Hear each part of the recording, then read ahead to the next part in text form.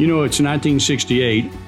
I'm 18 years old in the jungles of Panama on my very first missionary trip, living with an Indian tribe that didn't wear clothes. And we lived wildcat style, no catch, no eat. If I shot a monkey, we ate monkey. If I shot a pig, we ate pig. Didn't shoot anything, didn't eat anything. And I learned a powerful lesson watching the Indian tribe catch monkeys alive. And when they wanted to eat them, we just shot them and killed them. Right. But when they wanted to go sell them or take them in alive, they would put a 5-gallon water jug out in the jungle that they'd brought in from the city. And they'd put bananas in the bottom of it. And they'd put them in a local spot where they knew the monkeys were going to hang out. And then, sure enough, here would come monkeys after a while, and they'd reach their hand down there and they'd grab a banana. And because they wouldn't let go of it, because they kept the banana in their fist, they couldn't get their hand out of the jar. And so they'd hear us coming, they'd hear the tribe coming, they'd smell us coming, they'd hear us coming, they'd start screaming and yelling and hollering and throwing a fit and jumping all over the place, knocking the jug down, dragging it with them, but they'd never open their hand to get loose and gain their freedom.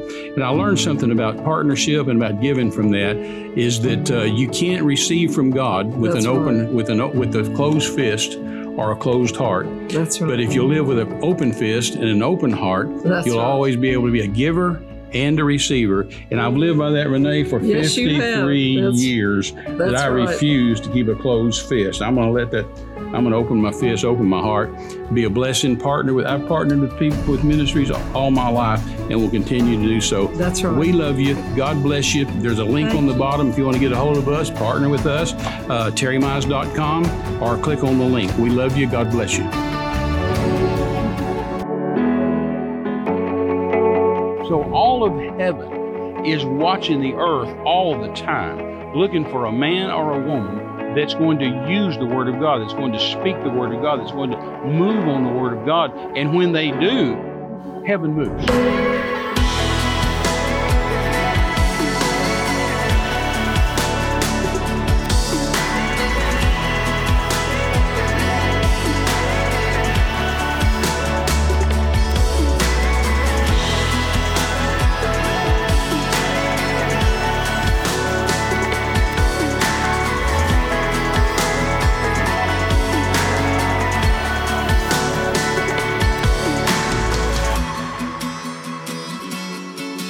Hello, everyone. God bless you, and welcome today to Terry Mize Ministries More Than Conquerors program. We are just delighted to have you today, as always, aren't we? We are. I mean, we just get so excited thinking about we're going to get to talk to you, and we're honored that you've shared your time with us, and we're going to continue to do our best to help you in any way that we possibly can with the Word of God. That's our specialty. That's what we like to do. And we've been talking over the last several weeks about Terry's brand new book that is about to be released. The title is Pulling Down Strongholds. And this was a message that you preached back in 1979, 1980 for the first time. Something like that. At a big convention in Detroit. Yeah. And the Lord just opened up the concept, and a lot of people that were attending that convention there that they had never heard before, and things regarding renewing the mind. All the scriptures in the Word of God, we read that on one of the programs that God gave you for that night, Terry, while you ministered that God wants to be involved in helping you understand how to manage your own thoughts. And it's not absolutely. And the subtitle of the book is, that's it. Say that, please. Is Destroying Thoughts That Kill. That's it. Because thoughts can kill you. Right. You know. They sure can. And that scripture that you use is 2 Corinthians 10, 4 and 5. Yes. And what it says... The weapons says... of our warfare are not carnal. They are not carnal, but they are mighty through God. Yeah, quote that again. To the pulling down of strongholds, casting down imaginations and every high thing that exalts itself against the knowledge of God, and pulling down strongholds. Well, that's it. You know, the strongholds that Paul's talking about are the ones in your mind. Right.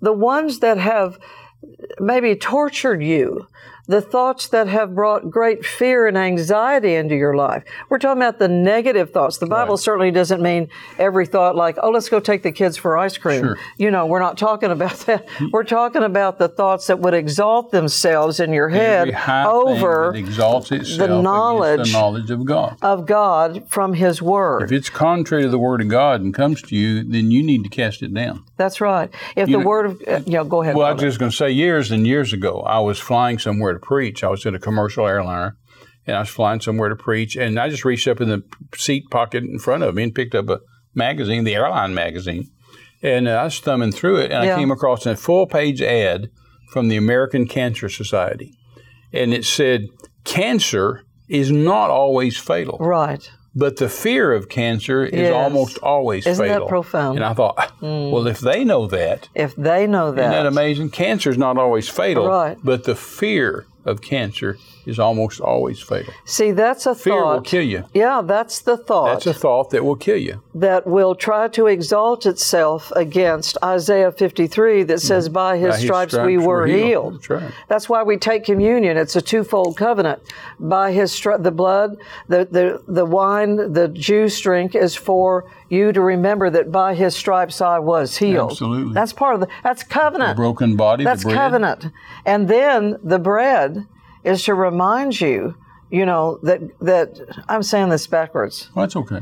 But everybody, the whole idea is the blood in the body. The blood in the body of the Lord Jesus Christ is the sacred covenant that we have with Almighty God, that by His stripes we are healed, and that our sins are forgiven. It's a twofold covenant. Exactly. And Paul even said in 1 Corinthians 11, about the only place he talks to us about communion. Mm-hmm. And he says that he even talked to the Lord about it. Of course, he had to do that in the Spirit because Jesus had already, Paul and Jesus didn't run around together on the earth. But he said, he goes on down as he's talking about in 1 Corinthians 11, talking about communion, the Lord's Supper, the Last Supper, the Holy Eucharist. And he says, for this cause, many are weak and many are sickly and many sleep or die prematurely. And so I looked at it years ago and I thought, for what cause? Right. Because he's telling us something there. And Paul said, this is the reason people are sick. This is the reason people die prematurely. This is the reason people are weak. Lots to learn there. He says, for this cause. And so you go up above it and say, what's the cause? And he said, for not discerning the Lord's body. Wow. In other words, if you're taking communion incorrectly with the wrong thinking, right, or if you're not discerning the Lord's body, realizing both, and that's twofold as well, because you're discerning the Lord's body that you just talked about, the actual crucifixion of His broken body and His shed blood, His spilled blood that He paid for us. But then there's also the body of Christ. Hallelujah. And so sometimes some Christians don't recognize other Christians. They don't discern the Lord's body. No, right. And so, if they name the name of Jesus, I'm for them. As a missionary, I go all over the world. Right. I'm looking for people that name the name of Jesus, instead of naming the name of Buddha or Islam or 330 million Hindu gods or Shintoism. Or I'm looking for somebody that names the name of Jesus, and then I discern them, the Lord's brother. They're my brother. Right. And so Paul said, for this cause, many are weak, many are sick, and many die prematurely. Well, I just turned that around in my spiritual authority series and say, you can take communion right in spiritual authority, in dominion, and you can literally take that communion and say, I do this right, I don't do this wrong, so therefore I will not be weak, I will not be sick, I will not die prematurely. Right. And so many churches, as we said in a program or two ago, they take communion every Sunday, but never think about it. Right. They just take the wafer and they take the, and it's done. They don't think about it. And so it doesn't mean anything to them. But if you actually take that juice and that bread, as you and I do many times, even on the road, we carry it with us, and break that bread as Jesus, when Jesus picked up the bread, He broke it. And then when we take that and realize what it's for, we discern the Lord's body, then we can accurately declare, I'm taking this communion in the name of Jesus, in spiritual authority, in dominion, and because of this, I will not be weak, I will not be sick, I will not die prematurely. Well, and that's another thing, Terry, exactly with that. That is the beauty and I think probably the premier, if I can say this and not offend folks, marketing concept with Christianity is that we can apply the word to ourselves personally. Well, we have to. We have to take it. What good does it do if it doesn't apply to you personally? It's not a religion in the sense that it's just, everybody comes in the room and we all go, This is something. I've been in those temples. Yeah, this is something that we can say, it's healing for my body. Mm-hmm. It's redemption for my Absolutely. sin. And then, in your book, it's renewing the mind for my soul. Yes. To get my thoughts under control. Exactly. To get my fears abolished, to begin to walk in the spiritual authority. And so when I was giving my testimony last week in regard to why I wrote this book, High Class Christianity, it was in regard to having an open door of utterance to a couple, 300 Catholics every single week, and them asking questions, wanting to know how to study the Word of God. Why do we do communion? Yes. Why do the priest lay hands on something? Right. Why did this attorney friend of mine have a miracle? Yeah. Reneé and I just wanted to pop in and bless you and speak a blessing over you and tell you about a resource that's available to you. Sure. I recently did a message at a church that the pastors had asked me to minister on the supernatural, on the miraculous. And Reneé and I both felt like that the Holy Spirit just showed up and did a good job. We called it, Where Are You From? Are you from this world here, or are you from the heavenly world? And I think you get a hold of it, it'll bless you, it'll minister to you, and you'll learn some things about miracles.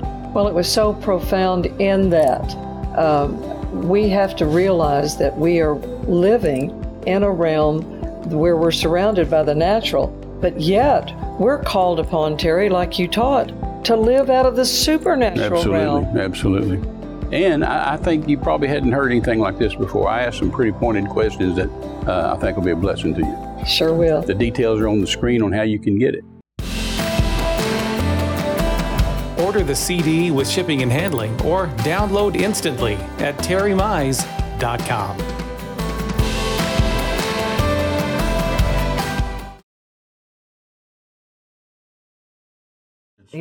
How do we get these things? Right. And so I went to the dollar store and bought bags and bags of Bibles, Right. and then went and brought Brother Hagin's and gave them away. And then I bought hundreds of Brother Hagin's little book on In Him. Mm-hmm. And I started out just all scriptures that you'll find in the New Testament and the epistles where it says In Him. In Him. And that was profound to us back in the 70s. Sure. Nobody had ever told us that before. Of course. And so it's like my little mini book called God's Opinion of You. How does God think about you? So how should I think about me when I look in the mirror? What should I see? I think Terry's book on God's opinion of you is how to find out what God thinks about you.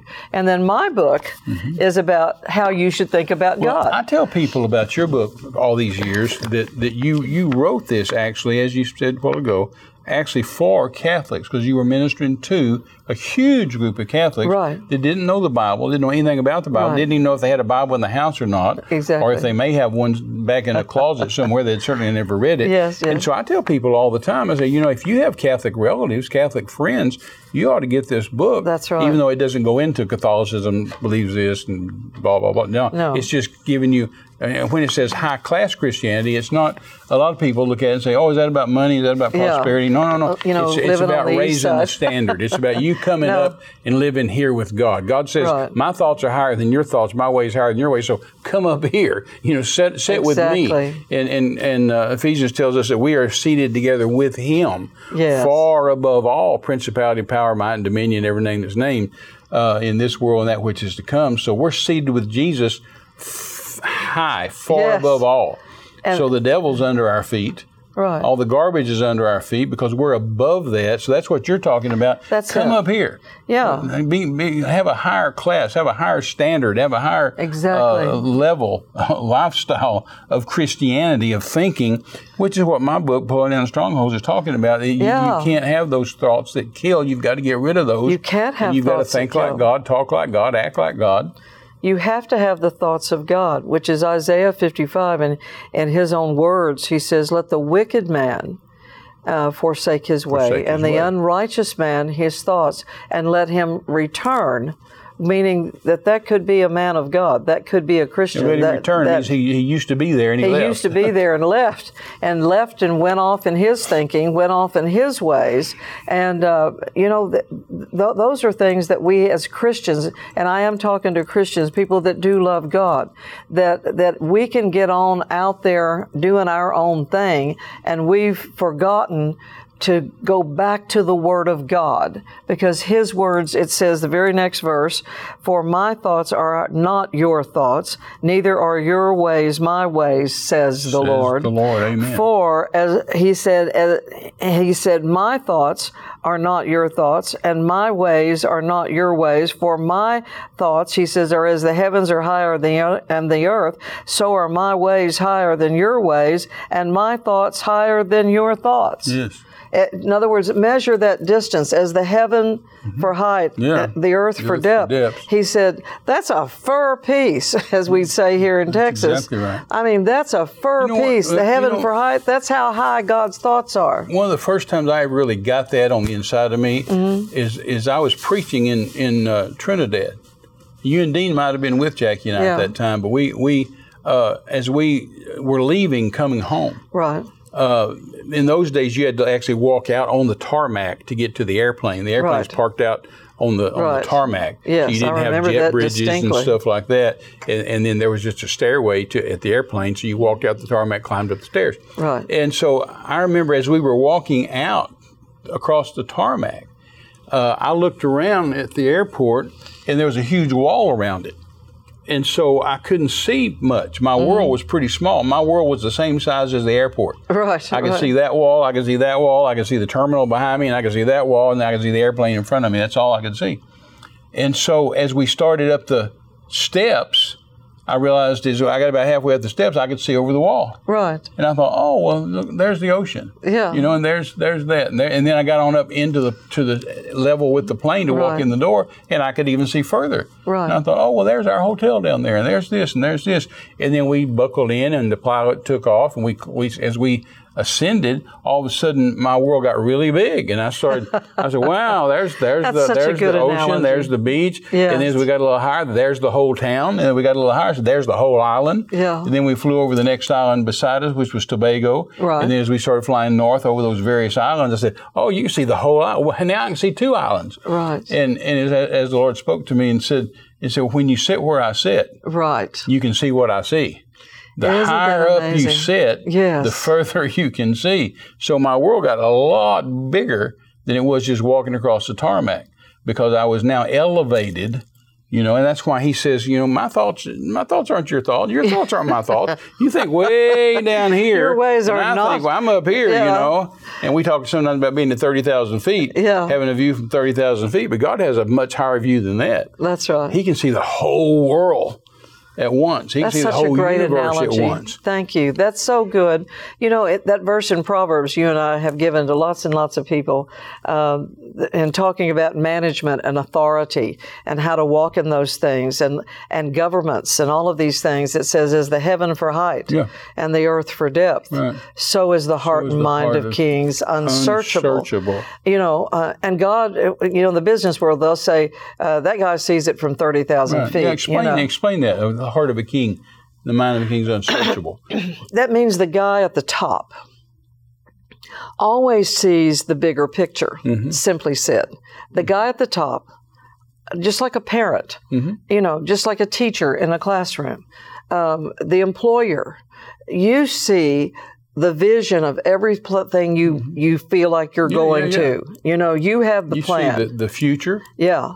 Where you want to go. Where you want to go. Where the objective. New employee down here. Yeah. only just sees this level and may they think... see their one task. Well, that my boss is really dumb. They don't do this right. If I was running this thing, I'd do this. Well, they don't see... Yeah, like an employer, a child. They see the one task the parent has given them to do. Go clean your room or go take the trash out. And they're not looking at the whole house. No, exactly. They're not looking at the space, the expanse of the yard from the curb to the back of the fence. Exactly. They're just their little world, and that's all they can manage in their soul. You know, I use this example in churches sometimes, and I used it not long ago in some church we were at. But when my kids were little, or actually I guess we just had Lynn and Paul, and maybe Lori was either just born or just about to be born. Yeah. And we lived in an apartment. We'd come back from Mexico, and Jackie went to have the baby in Texas, and so we'd moved back to Odessa just for a short time and had an apartment.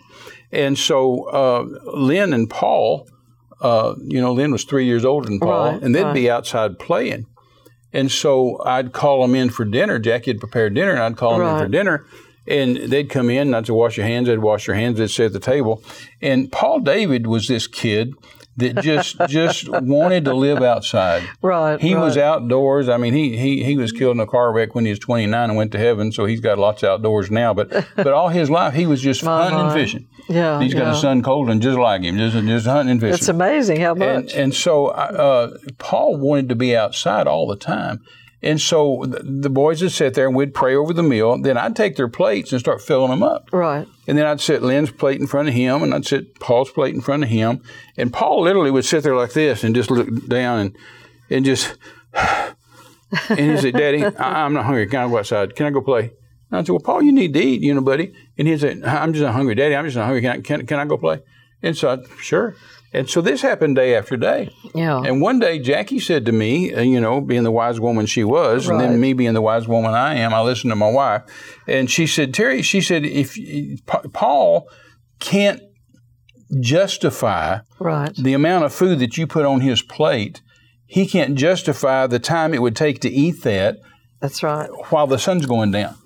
He's figuring out how fast the sun's going down and how long it's going to take to get that in him. Right. And she said, if you would give him little bitty portions, she said, then he could see it and he could get it inside of him and go play. Right. So I said, sure. So the next meal, I put a little portion in his plate. He ate it all and asked for some more.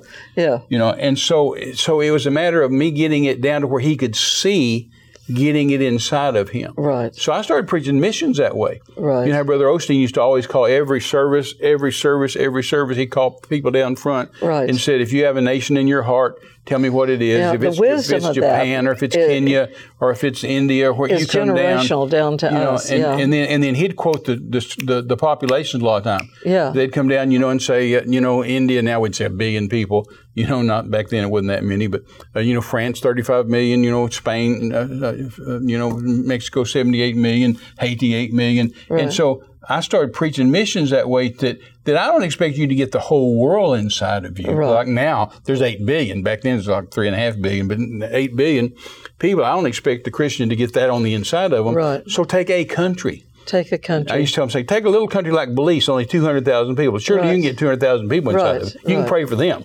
Yeah. You can embrace 200,000 people.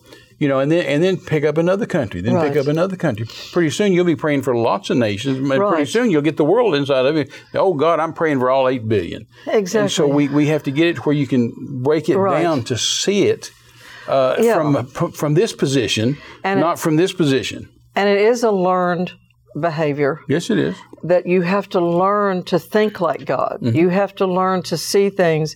And it's a progressive line upon line, precept upon precept, from glory to glory, from faith to faith. Yes. The Bible teaches us and tells us that we grow little by little, not here a lot, there a lot, but by here a little, there a little. And that it's a progressive behavior that you have to learn. And that's the glory of the local church, that if pastors will teach their congregations this, they can get the world into their heart a little bit at a time. And so you know, the whole premise of this is high-class Christianity, that we begin to think like God thinks. We begin to act like God thinks. I just wanted today, before we leave the air, to read some of the chapters, just read the chapter titles to you, and just let you realize the atmosphere and quality and value. Like Philippians chapter 1 says that based on the things you give value and honor to will be the quality and standard of life that you live in. And so the chapter 1 is God's got a better way. And he gave an invitation to the whole world through John 3:16 and said that I've loved the whole world. If you'll believe on me, you won't perish but have everlasting life. So that's a better way. Yes, it is. You know, that's a whole lot better way to live, you know, in your life. And then chapter 2 is backward thinking. You know, I think of one of the scriptures that Jesus used when he was coming at the early part of his ministry in John 10:10. He said, you know, the thief comes to steal, kill, and destroy.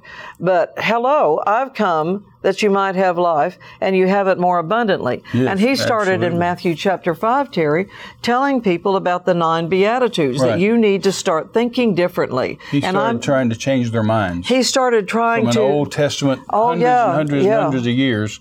Yeah, they had not even had a prophet in Israel for 400 years when Jesus showed up on the scene. So they hadn't had a man of God. They hadn't had a prophecy. They hadn't had a revelation. They hadn't had anything in 400 years and were living under Roman rule. And Jesus comes along and starts saying, blessed are the peacemakers. Well, that's the exact opposite of what they wanted of what Jews wanted to do with the Romans over them, lording over them. They wanted to do eye for an eye. Yeah, and so Jesus wanted to address their backward thinking. And so that's what we have to do. That's chapter 2. Then chapter 3 is information plus revelation. That's the difference in just what I learned when my children were going to school. They said they read it. They can read it, Mrs. Garner. They would say that whatever child, I think this was a conversation with one of Abigail's teachers. She said, Abby can understand it. She said she can read the words, but what we have to plug up is a little hole in her understanding of it. We're not sure she has and they use the phrase reading comprehension, you know, which is what we have to have from the Word of God. We can read the words off the pages if we went to school, but we've got to have revelation, understanding of that. So that's what chapter 3 is. That's why you should never take the church's dirty laundry to the news media. No, that's right. They can't understand it. There's no way they can understand the Bible if they're not born again, Spirit-filled. Number 4 is nothing is too good for God. I had a staff member years and years, 40 years ago now, and they would always come up to me and say, we got this done. Well, it was good enough. And I just, after about 10 times of that, I was just saying, look, you know, I had to correct that. And so we want to do things our best. We want to always raise the standard. Classify yourself. In other words, this is chapter 5 helps you determine where you are and what you're doing and how you're thinking, and find the holes in your thinking, you know. Then chapter 6, be faithful. Chapter 7, raise the standard. Raise your standard. Just up your game, as the world would say. Then giving more, living higher. Sounds like some things you preached. Amen? Yeah. And then we get over to chapter 9, create an atmosphere for God. How do you do that? Renew your mind. Yes. Cast down imaginations. You know, get to what you were talking about. I mean, you just absolutely bind, loose, you know, you get hold of the things from the Word of God. And then chapter 10 is remember, God goes with you to help you. You don't have to do it all by yourself. Amen. And then chapter 11 is a new beginning. A new beginning. And here we are at the end of our program today. And we've had one more time. We've had a good time sharing with you. We're so thrilled and honored for the opportunity to give these good words to you. And for Terry Mize Ministries today, we just want to tell you from More Than Conquerors that you are more than conquerors.